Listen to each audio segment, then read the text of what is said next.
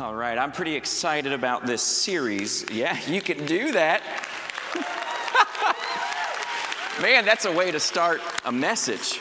Well, if you look in your worship guide, it says a message from Matt Hurd. I am not Matt Hurd. I have red hair, but I'm about 3 feet shorter than Matt.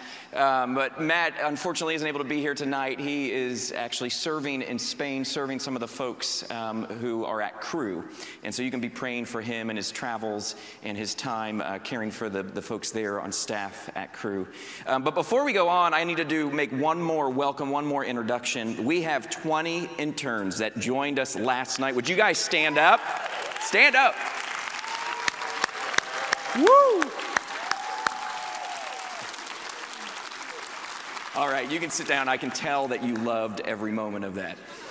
Well, we're so delighted that you guys are here. It's a big deal for us that you're going to be with us for the next 8 weeks. So thank you for taking these 8 weeks to be with us and sharing your life with us. Well, like I said, we're in this series called The Parables of Jesus. And as you know, as we've been going through these series over the last few months, we've been creating books for you to go through together.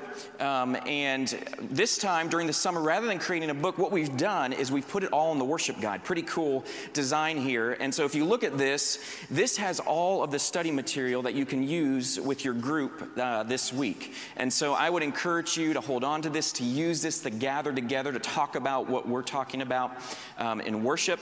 And if you're one of those kind of people that likes to have a binder, there are binders available in the bookstore, and I'd encourage you to pick one of those up. And we got 3 holes right there. Put it in your binder, and it's like you got a book. So pretty awesome. We're excited about this, and we're excited to go through this series of looking at the parables of Jesus. As you saw on the screen, we are tonight looking at probably the most famous parable of Jesus, because I would guess that most people, especially in America, if you mention the Good Samaritan, they would know kind of what you're talking about.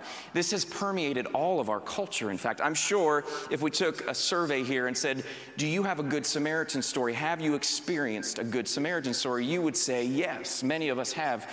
My wife and I, in fact, had our very first Good Samaritan story when we first got married. And we were living up in Virginia. It was in the wintertime, and we drove up to visit my brother and his wife for a weekend. And after the weekend, Sunday night, we head back home, and as we're driving, the car starts bucking, and like everything starts shaking. And we broke down right at the best place to break down, where you're miles away from either exits. And we coast into the side of the highway. I look at my cell phone, and there aren't any bars. No signal at all. This was a few years ago. I bet if I went back, they probably have signal there now, but they didn't then. And so we try to make a call, and nothing happens. I get out of the car. I do what any musician does. I open up the hood of my car and realize I have no idea what I'm looking at. Nothing. And so I close it, and Lauren and we just decide, here's our strategy. We're gonna stand outside, and we're gonna look pathetic and see if anybody stops. And so there we are for a little bit. I guess we didn't look pathetic enough. But finally somebody stops. And it's getting dark at this time. And you're wanting somebody to stop. But in the moment you're going, oh no, is this going to be a plot to a really creepy movie that's about to happen? Like you just kind of get a little weirded out. And this big dude gets out of the car. And he walks towards us. And he says, I see you're broken down. I'm like, you would be correct, sir. And I tell him, hey, my phone doesn't have any signal. This guy doesn't have a cell phone either. I guess if he did, he wouldn't have signal either. But he picked us up, and Lauren and I decided, let's ride with him together, just in case. And so we go several miles down the road. He drops us, well, he doesn't drop us off, but he takes us to a payphone, probably the first and last time I've used a payphone. But I call AAA, and they say, they kind of give you that, like, we'll be there in, 1 to 2 hours. And you're like, great. So he takes us back to the car, and we said, thank you so much. And he just said, hey, I'm just trying to be a good Samaritan, is what he said to me. And he said, I just ask you to do the same thing when that happens. And we said, all right, we're all about that. And so he leaves, and there we are. I mean, literally, it's probably about an hour and a half. We're singing Kumbaya in the car. It's really cold, and the tow truck finally gets there. puts the car on the bed of the tow truck, and there we are on a bench seat of a tow truck. The tow truck driver, I think it's Jerry, it was me in the middle and my wife, and we had 2 hours to drive, 2 hours of small talk. That is like torture for an introvert. But he got us home, and we got our car in the shop, got it fixed. But that's my Good Samaritan story. We'd probably still be there, or we would have made a trek to the payphone. But this guy knew exactly where to take us. He saw our need, and he met our need in that moment. You have those stories too. And our whole culture here in America is permeated with this understanding of a Good Samaritan. In fact, a lot of companies now have this kind of this understanding of what it is to be a Good Samaritan. There's companies that are all about a cause. In fact, Tom's shoes, many of you are familiar with Tom's shoes. I think, yes, I am wearing some Tom's shoes. When you buy a pair of Tom's, they then send a pair of Toms to those who are in need. And it's this great way to care for people who are in need. And so a lot of companies are doing this now. It's something that's very much in our culture, and it's something, if you look at a lot of hospitals, a lot of orphanages, it came out of this idea of what it means to be a Good Samaritan. It came out of the idea of what it means to follow Jesus and to love like Jesus, but it wasn't always this way. In fact, if you read your history books, the ancient Roman Empire, what you find is that they actually didn't really care for those who were weak and vulnerable, those who were needy, those who were sick. And in fact, they kind of discarded them. And one historian, I found this week, this is what he said. It was a historical scholar, said, Christianity established the principle that to help the sick and needy is a sign of strength and not weakness. And so we, here in 2017, are enjoying what has happened over the last 2,000 years as God's people has showed what it looks like to love like Jesus. Very interesting thing, in the 4th century, there was an emperor named Julian, and he was a pagan empire. He was trying to rebuild the pagan religion. And listen to this letter that he wrote to a pagan priest. This is what he said about Christians. Nothing has contributed to the progress of the superstitions of these Christians as their charity to strangers. The impious Galileans, those are Christians, provide not only for their own poor, but for ours as well. He's marveling at what the Christians are doing. Because what the Christians are doing, what we are to do, is we are to love as God has loved us. We see every human being with absolute and utter dignity. They're made in the image of God. And so it doesn't matter if they're poor and needy. It doesn't matter if they're strong, if they've got everything. We're called to love. And that's what we see in this parable. And I think where we are in 2017, because it has permeated our culture in such a way, I think it's become a tame parable. It kind of has a sentimental sensibility. Even the story I told you, there's something sentimental as I told it. I felt that. And when Jesus told this story, it wasn't anything that was tame. In fact, it was scandalous. And as Jesus told this story, it was about a scandalous love. That's what this story is about. And what I want to look at with you over these brief moments we have are 3 points that we see in this text. And it's this. It is the action of love. And then we see the motivation of love. And then what we see is the redemption of love. And so I want to look at this passage first. I want to read it. And here's what I want to do. I want us to stand for the reading of God's word. Would you stand as I read this passage from Luke 10? Listen, whoever has ears, let them hear. And this is Luke 10, starting in verse 25. And behold, a lawyer stood up to put him to the test, saying, Teacher, what shall I do to inherit eternal life? He said to him, What is written in the law? How do you read it? And he answered, You shall love the Lord your God with all your heart and with all your soul and with all your strength and with all your mind, and your neighbor as yourself. And he said to him, You have answered correctly. Do this and you will live. But he, desiring to justify himself, said to Jesus, And who is my neighbor? Jesus replied, A man was going down from Jerusalem to Jericho, and he fell among robbers, who stripped him and beat him and departed, leaving him half dead. Now by chance a priest was going down the road, and when he saw him, he passed by on the other side. So likewise a Levite, when he came to the place and saw him, passed by on the other side. But a Samaritan, as he journeyed, came to where he was, and when he saw him, he had compassion. He went to him and bound up his wounds, pouring on oil and wine. Then he set him on his own animal and brought him to an inn and took care of him. And the next day he took out 2 denarii and gave them to the innkeeper, saying, "Take care of him, and whatever more you spend, I will repay you when I come back." Which of these 3 do you think proved to be a neighbor to the man who fell among the robbers? And he said, "The one who showed him mercy." And Jesus said to him, "You go and do likewise." Let me pray for our time together. Heavenly Father, we are here and we are dependent upon your Holy Spirit to take this passage that might be really familiar to some of us, that might be new to some of us, but the concept isn't new. And we ask that you would take this, take your word, and that you would drive it deep into our hearts in such a way that we would be able to go and do what it says, to go and do likewise. We depend on your Spirit to do this. We depend on your Spirit to lead us. And so we ask that you would give us the ears to hear and the courage to do what it says. We pray this in the mighty name of Jesus. And all God's people said, amen. You can be seated. Well, this first point that we see in the passage is this action of love. We see what love looks like in action. And what's so interesting here is you see it so vividly, the way Jesus portrays this. And so I want to give us just a quick explanation of what's going on, because I'm kind of set some context. What's going on here is Jesus apparently is somewhere where there's some teaching going on. Jesus was probably teaching. And here this lawyer stands up and he asks a question. Now, this isn't a lawyer like an attorney. This isn't a lawyer that's on an episode of Law and Order. This is a lawyer who is a teacher of God's law, of the Mosaic law. It's more like a theologian, like a biblical scholar. And he's an expert on the Mosaic law. And so he stands up and he asks Jesus a question, a really good question. He says, how can we inherit eternal life?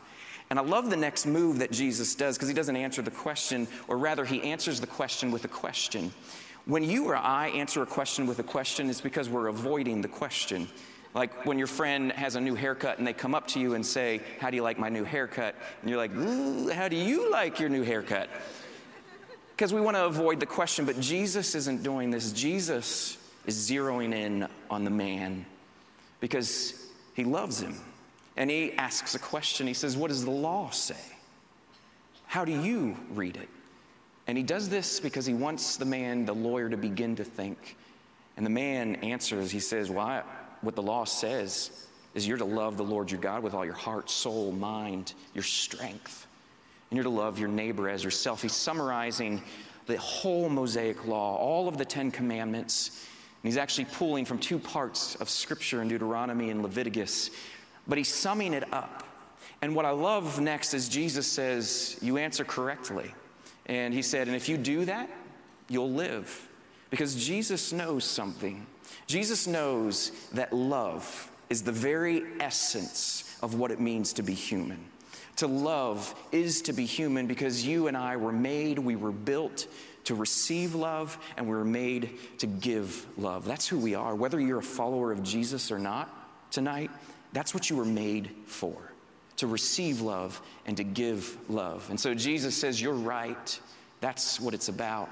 But there's something here, I think, when we read familiar passages, we kind of can read it stoically. And Jesus says, you're correct. And if you do this, you will live. But there's almost probably a hint of sarcasm here.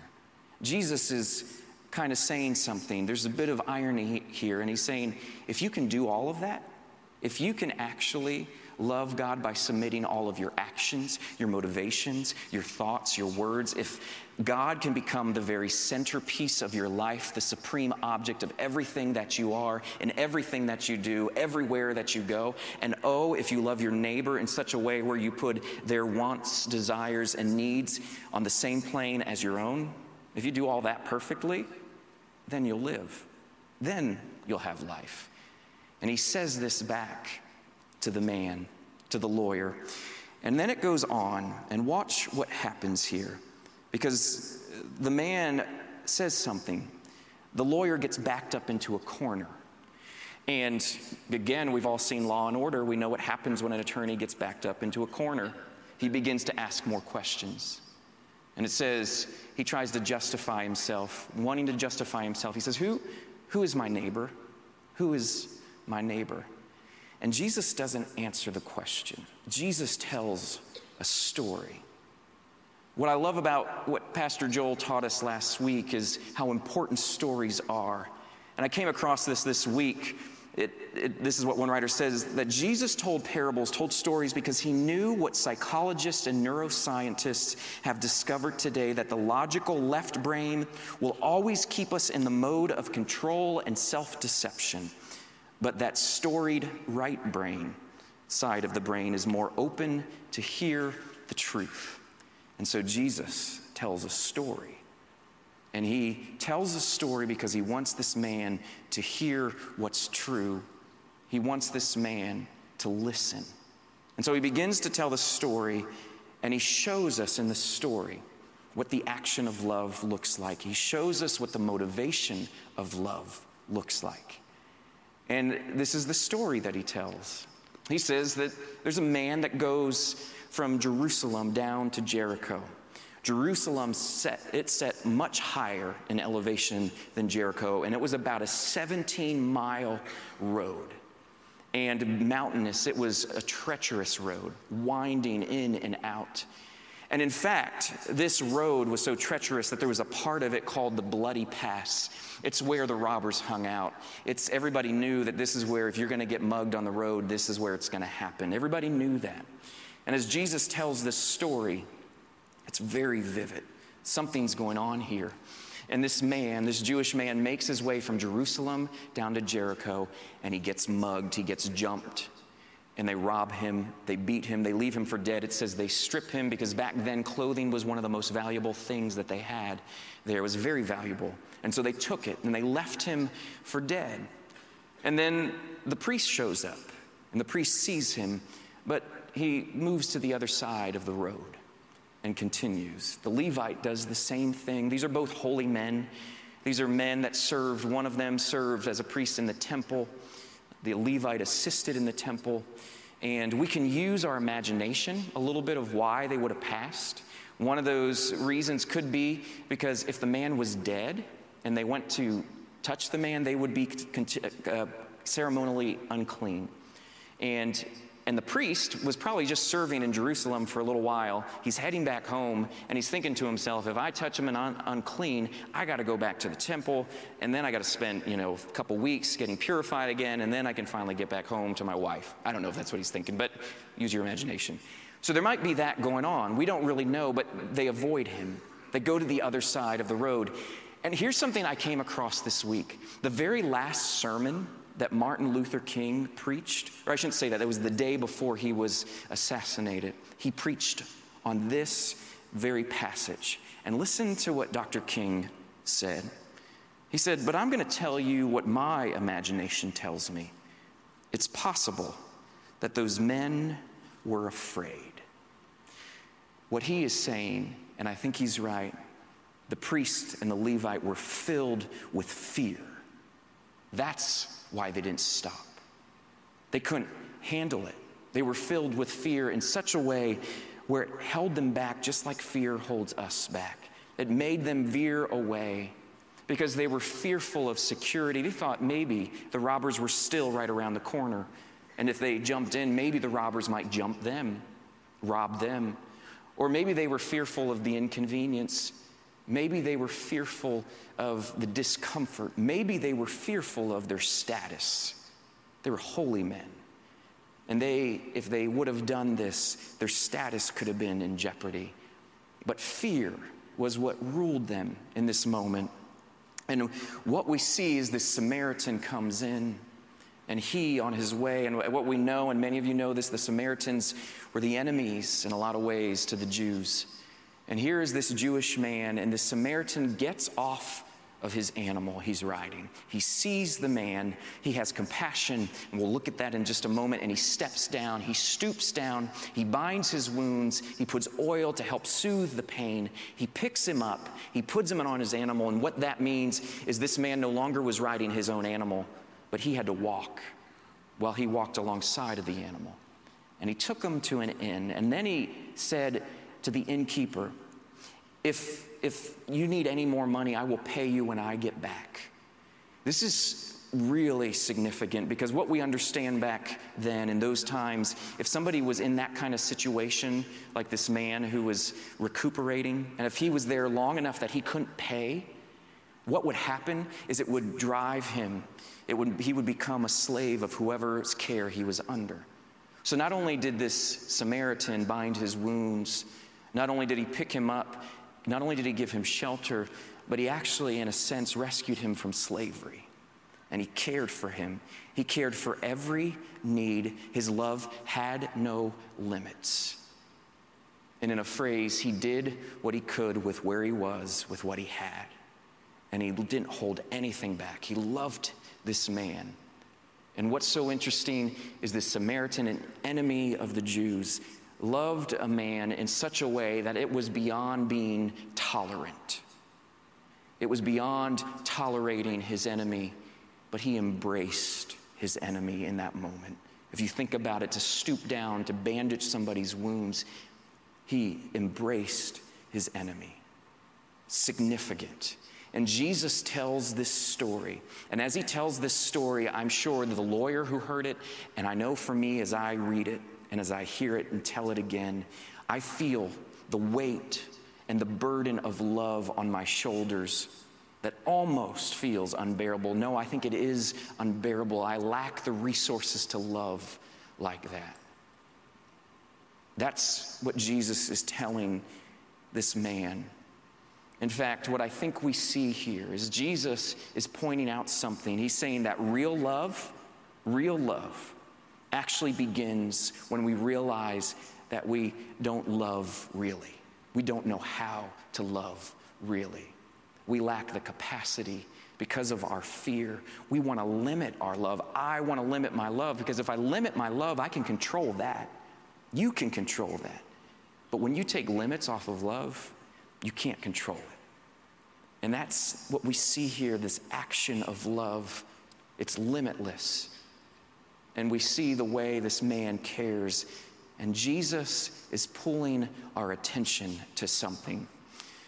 Yesterday morning and Saturday night, I like the way Pastor Matt said, he said, we all love the idea of love more than we actually like the action of love. And so the question for us this evening is, how do we move from the idea of love? And how do we move to a place where we can actually begin to move with action? It has to do with our motivation. And so we have to understand, what is the motivation of love? And that's what we are going to see here in this second part. What we actually see are two different cases of motivation in the passage that we heard. We see the way the lawyer's motivated, but then we see the way the Samaritan is motivated. First, the lawyer is motivated. What I love about Luke, who wrote the Gospel of Luke, is that he's pulling back the curtain in one of these verses, and he's giving us a little glimpse into the inner life of this lawyer. And this is what he says, and this is verse 29. But he, the lawyer, desiring to justify himself, said to Jesus, "And who is my neighbor?" He was backed in the corner, like I said, and he is asking, what is the requirement of God's love? What is the requirement of God's righteousness? Because Jesus, surely you don't mean my neighbor is anybody. Surely you don't mean my neighbor is everybody. Surely there's got to be some limits to this kind of love. Surely. My name's not Shirley. And here's what we see is we see his motivation at play. What we can look at is he's saying, what Luke tells us is the man is trying to justify himself. There's really two parts to this motivation. The man's motivation is, one, to call Jesus out. He wants to trap Jesus. He wants, in fact, to show that Jesus is blasphemous. But then the other motivation is he wants to show that he's right. He wants to show that he is good. He wants to show that he is just. That's what it means to justify yourself. Prove that you're right. And he's trying to put limit on his love, and that actually has nothing to do with his neighbor, has everything to do with himself. He's not actually trying to love God for who he is. He's not actually trying to love his neighbor as himself. What he's actually trying to do, or what he's actually doing really well, is he's loving himself in such a way where he's trying to prove himself to be right, prove himself to be good, prove himself to be just. He's justifying himself. You and I do the same thing. I do the same thing in such a way where my motives of what I think is love is actually a motive that is about me. It's not about God. It's not about the person in front of me. It's about me. Let me tell you a quick story here to illustrate this. When I was in 4th grade, the thing that I was so excited for, the thing I wanted was the 8-bit Nintendo system. This is old school. This is like Duck Hunt. Yeah, you can do that. This is Super Mario Brothers 1, 2, and 3. It was the best. And I wanted it so bad. All my friends had it. And this was about November, and it was on my Christmas list. Well, my family, we didn't have the Nintendo. It was on the Christmas list. But we did have a computer that had some games on it. And one of my favorite games to play was this game called Captain Comic. And I loved playing it. And I remember sitting there one night. My parents actually were out, and my 2 older brothers were there. I was in 4th grade. And I was playing this game, and I got really far. And all of a sudden, like in those old games, when you lose, like you got to go to the very beginning. There's no saving. And I was really far, and I lost, and I was furious. And I slammed my hands on the desk, and I got up, and I walked stomping out to the hall, and I kicked the wall, and my foot was stuck in the hole that I left in the wall. And in that moment, it was like I saw a ghost, because my first thought wasn't, oh, I just kicked a hole in the wall. My first thought was, I'm not going to get my Nintendo. Like, if I can't be responsible with this computer game, they're not going to give me a Nintendo. And so immediately I head downstairs, and we had like a whiteboard in our kitchen. I'm sure you may have one too. And I write a note, "Dear Mom and Dad, I am so sorry for kicking a hole in the wall. Please forgive me, Pete." Well, they didn't get home yet, and so I went to bed, probably cried myself to sleep, not because I kicked a hole in the wall, but because I wasn't going to get Nintendo. Woke up the next morning, and my parents, they talked with me, and they said, "We forgive you. Here's the deal. You got to help fix the hole with your dad." And so I did. And fast forward about a month later, get to Christmas morning, I open up the Nintendo, and I was delighted. Yeah, but here's what I have learned. Looking back on this, I don't think I got this when I was in 4th grade, but looking back, what I was actually motivated about, I wasn't sorry because of my love for my mom and dad, and I kicked a hole in their house. I was sorry because I'm not going to get my Nintendo. I wasn't motivated out of my love for my mom and dad, though I love them dearly. I was motivated out of my love for myself. I wanted to get what I wanted to get. My motivation was off, but what I wrote on the whiteboard, you could go either way. It could look like it was really about mom and dad, or if you really look behind it all, it was about me. That's what we see going on here with this man. His motivation isn't really to love God with all his heart and strength and his neighbor as himself. His motivation was to justify himself, to look right, to look good. And we see that motivation going on. But then Jesus shows us another motivation in this story. And it happens here in verse 33. Notice the motivation of the Samaritan. Verse 33 says, "But a Samaritan, as he journeyed, came to where he was, and when he saw him, he had compassion." That word compassion is very deliberate, I think. It's a word in the Greek that means splachnesia. And the way it sounds is almost like what it really means. It means that you are moved in your bowels, with pity. You were moved in your gut with pity. The very foundation and inner life of who you are is moved in such a way that you're filled with sympathy and compassion. It's splachnesia. And the reason this is so important, this is what the man had. It's what the Samaritan had, was compassion. He was moved in his bowels and his gut. In a deep way, it was the foundation of who he was.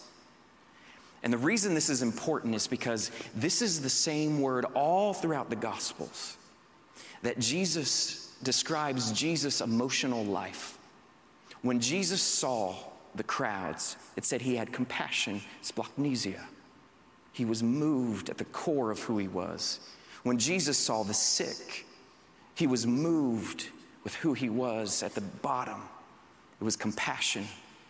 In fact, when Jesus told the story of the parable of the prodigal son that we'll hear in a little bit, or in a few weeks, the word that we see with the father when he sees his son, his lost son, running towards him as he runs towards his son, he had compassion. It's the same word, splachnesia.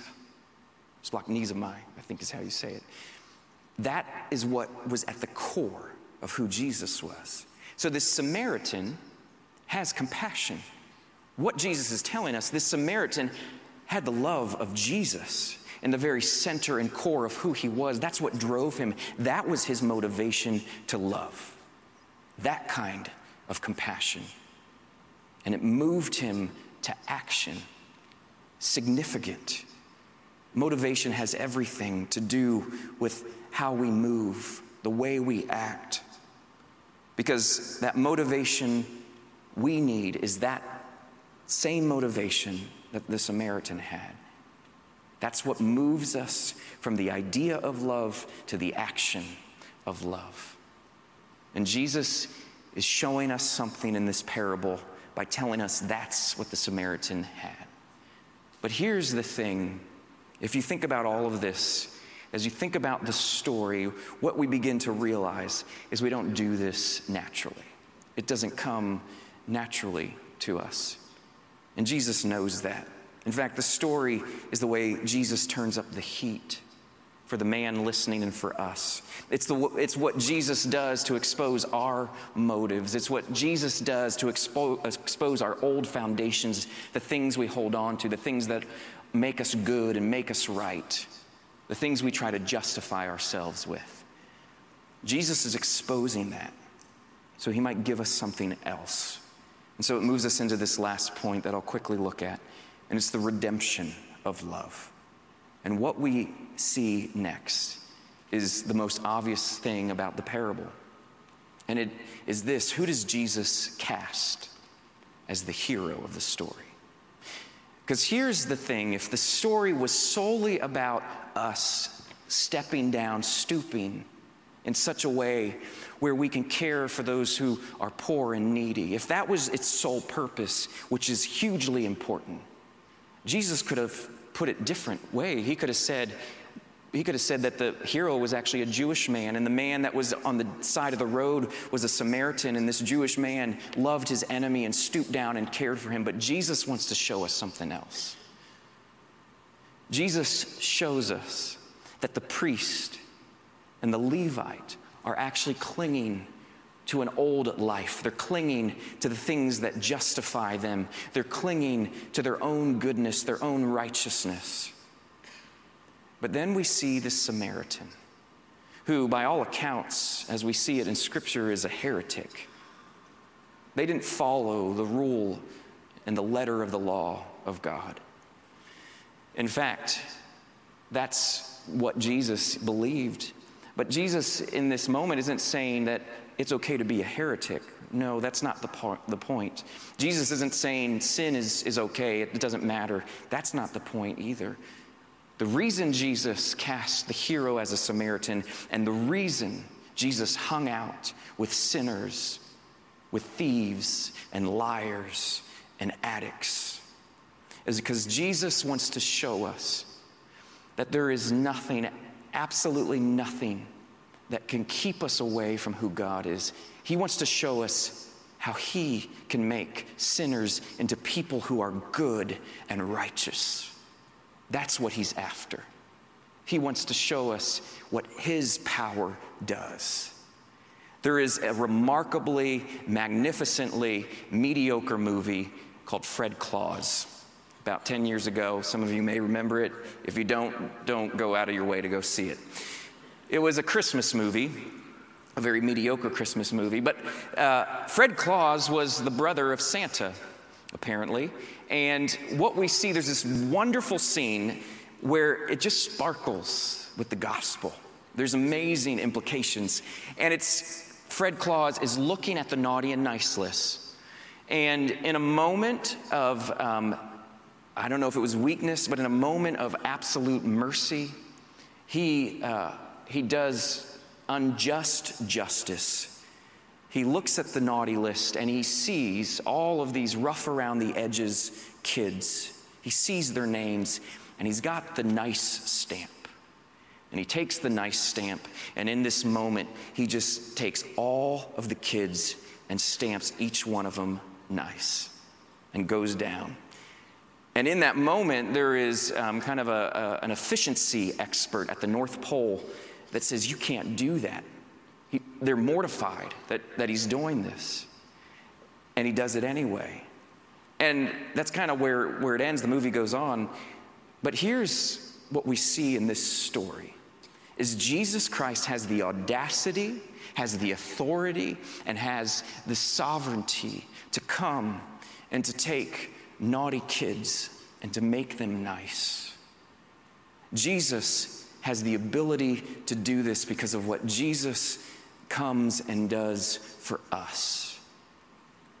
Because what we see is it doesn't matter if you're a Samaritan. It doesn't matter who you are, where you've been, what you've done, how self-justifying you are. When we come to the foot of the cross, he makes us good because of what he's done. Many of you know this, but just to remind us, and maybe you don't, Scripture is very clear, and it says that none of us seek God, no, not one. There's none of us who are righteous. In fact, it tells us we're enemies, we're at enmity with God. That's what it tells us. But here's what's the story is telling us louder. Is it saying there is one who is an ultimate Samaritan. It's telling us that there is one who is a great Samaritan. What did the Samaritan do? He stooped down. He bandaged the wounds. He picked up the man. He gave him shelter. He freed him from slavery. And do you know what? When nobody was looking at us, when other people passed us by, when we were there hurting, when we were there in a place of helplessness, Jesus stepped down and he comes and he heals us. Jesus comes to you and to me tonight and he provides us shelter from the storm. Not only that, but Jesus comes and he rescues you from whatever's enslaving you.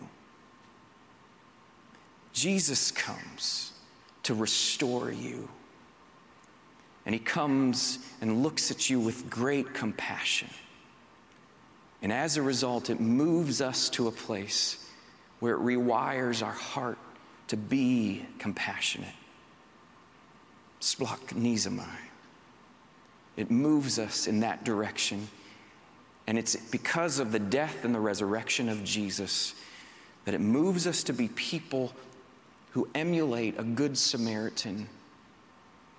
A Samaritan who is ultimate and gave us everything that we need through his work. And as Dr. King said, the priest and the Levite, what kept them from stopping is fear. But perfect love drives out fear. And so tonight, friends, we're going to come around this table and we're going to remember that perfect love. We're going to remember that sacrifice of what Christ has done for you and for me. We're going to remember and celebrate it together. And it moves us in such a way where we stop justifying ourselves, but we can love people in a way that's not to benefit ourselves, but it's to benefit them. This is what Peter says. In 1 Peter 2, he says, "For to this you have been called because Christ also suffered for you, leaving you an example so that you might follow in his steps. He committed no sin, neither was deceit found in his mouth. When he was reviled, he did not revile in return. When he suffered, he did not threaten, but continued entrusting himself to him who judges justly. He himself bore our sins in his body on the tree, that we might die to sin and live to righteousness. By his wounds we are healed. For you were straying like sheep, but have now returned to the shepherd and overseer of your soul. I want to invite the communion servers to get into place right now. And we're going to come around this meal together. And we're going to remember that Jesus gave his body for us. This bread represents it. That Jesus gave his blood for us. This juice represents it. And let me give some basic instructions of how this will go. And many of you know, you'll be invited to come row at a time. And we ask parents that you give the instructions that your kids need. Guardians, give the instructions that your kids need. And you will be invited to come row at a time. And you will come to the station that is closest to you. And you'll take a piece of bread and you will dip it in the cup. It's only one cup tonight. And it's juice. It's just juice. And you'll dip it into that cup. And you'll partake of these elements immediately. This is the intinction method. And you'll head back to your seat. If for some reason you're not able to make it to one of these stations, just simply put your hand up and we'll be sure to get people to you and serve you these elements. Those of you online, you can begin to partake immediately. If you don't know Jesus Christ, if you've never encountered what I just talked about, where he comes and he heals and he shelters and he frees from the things that enslave us. If you've never met him as Lord and as a Savior, you can know him tonight. And if you want to, there'll be ministers in the back of the room who would love nothing more than to pray with you and introduce you to Jesus and to serve you these elements. Let me remind us of what Scripture tells us. It says that on the night Jesus was betrayed, he took bread, and when he had given thanks, he broke it. And he said, "This is my body given for you. Do this in remembrance of me." In the same way, also after supper, he took the cup and he said, "This cup is the new covenant in my blood. As often as you drink it, do this in remembrance of me. For as often as we eat this bread and drink this cup, we proclaim the Lord's death until he comes again." And so, friends, tonight, come. And might you again taste and see the goodness of Christ, the compassion of Christ that is poured out for you and for me. Come.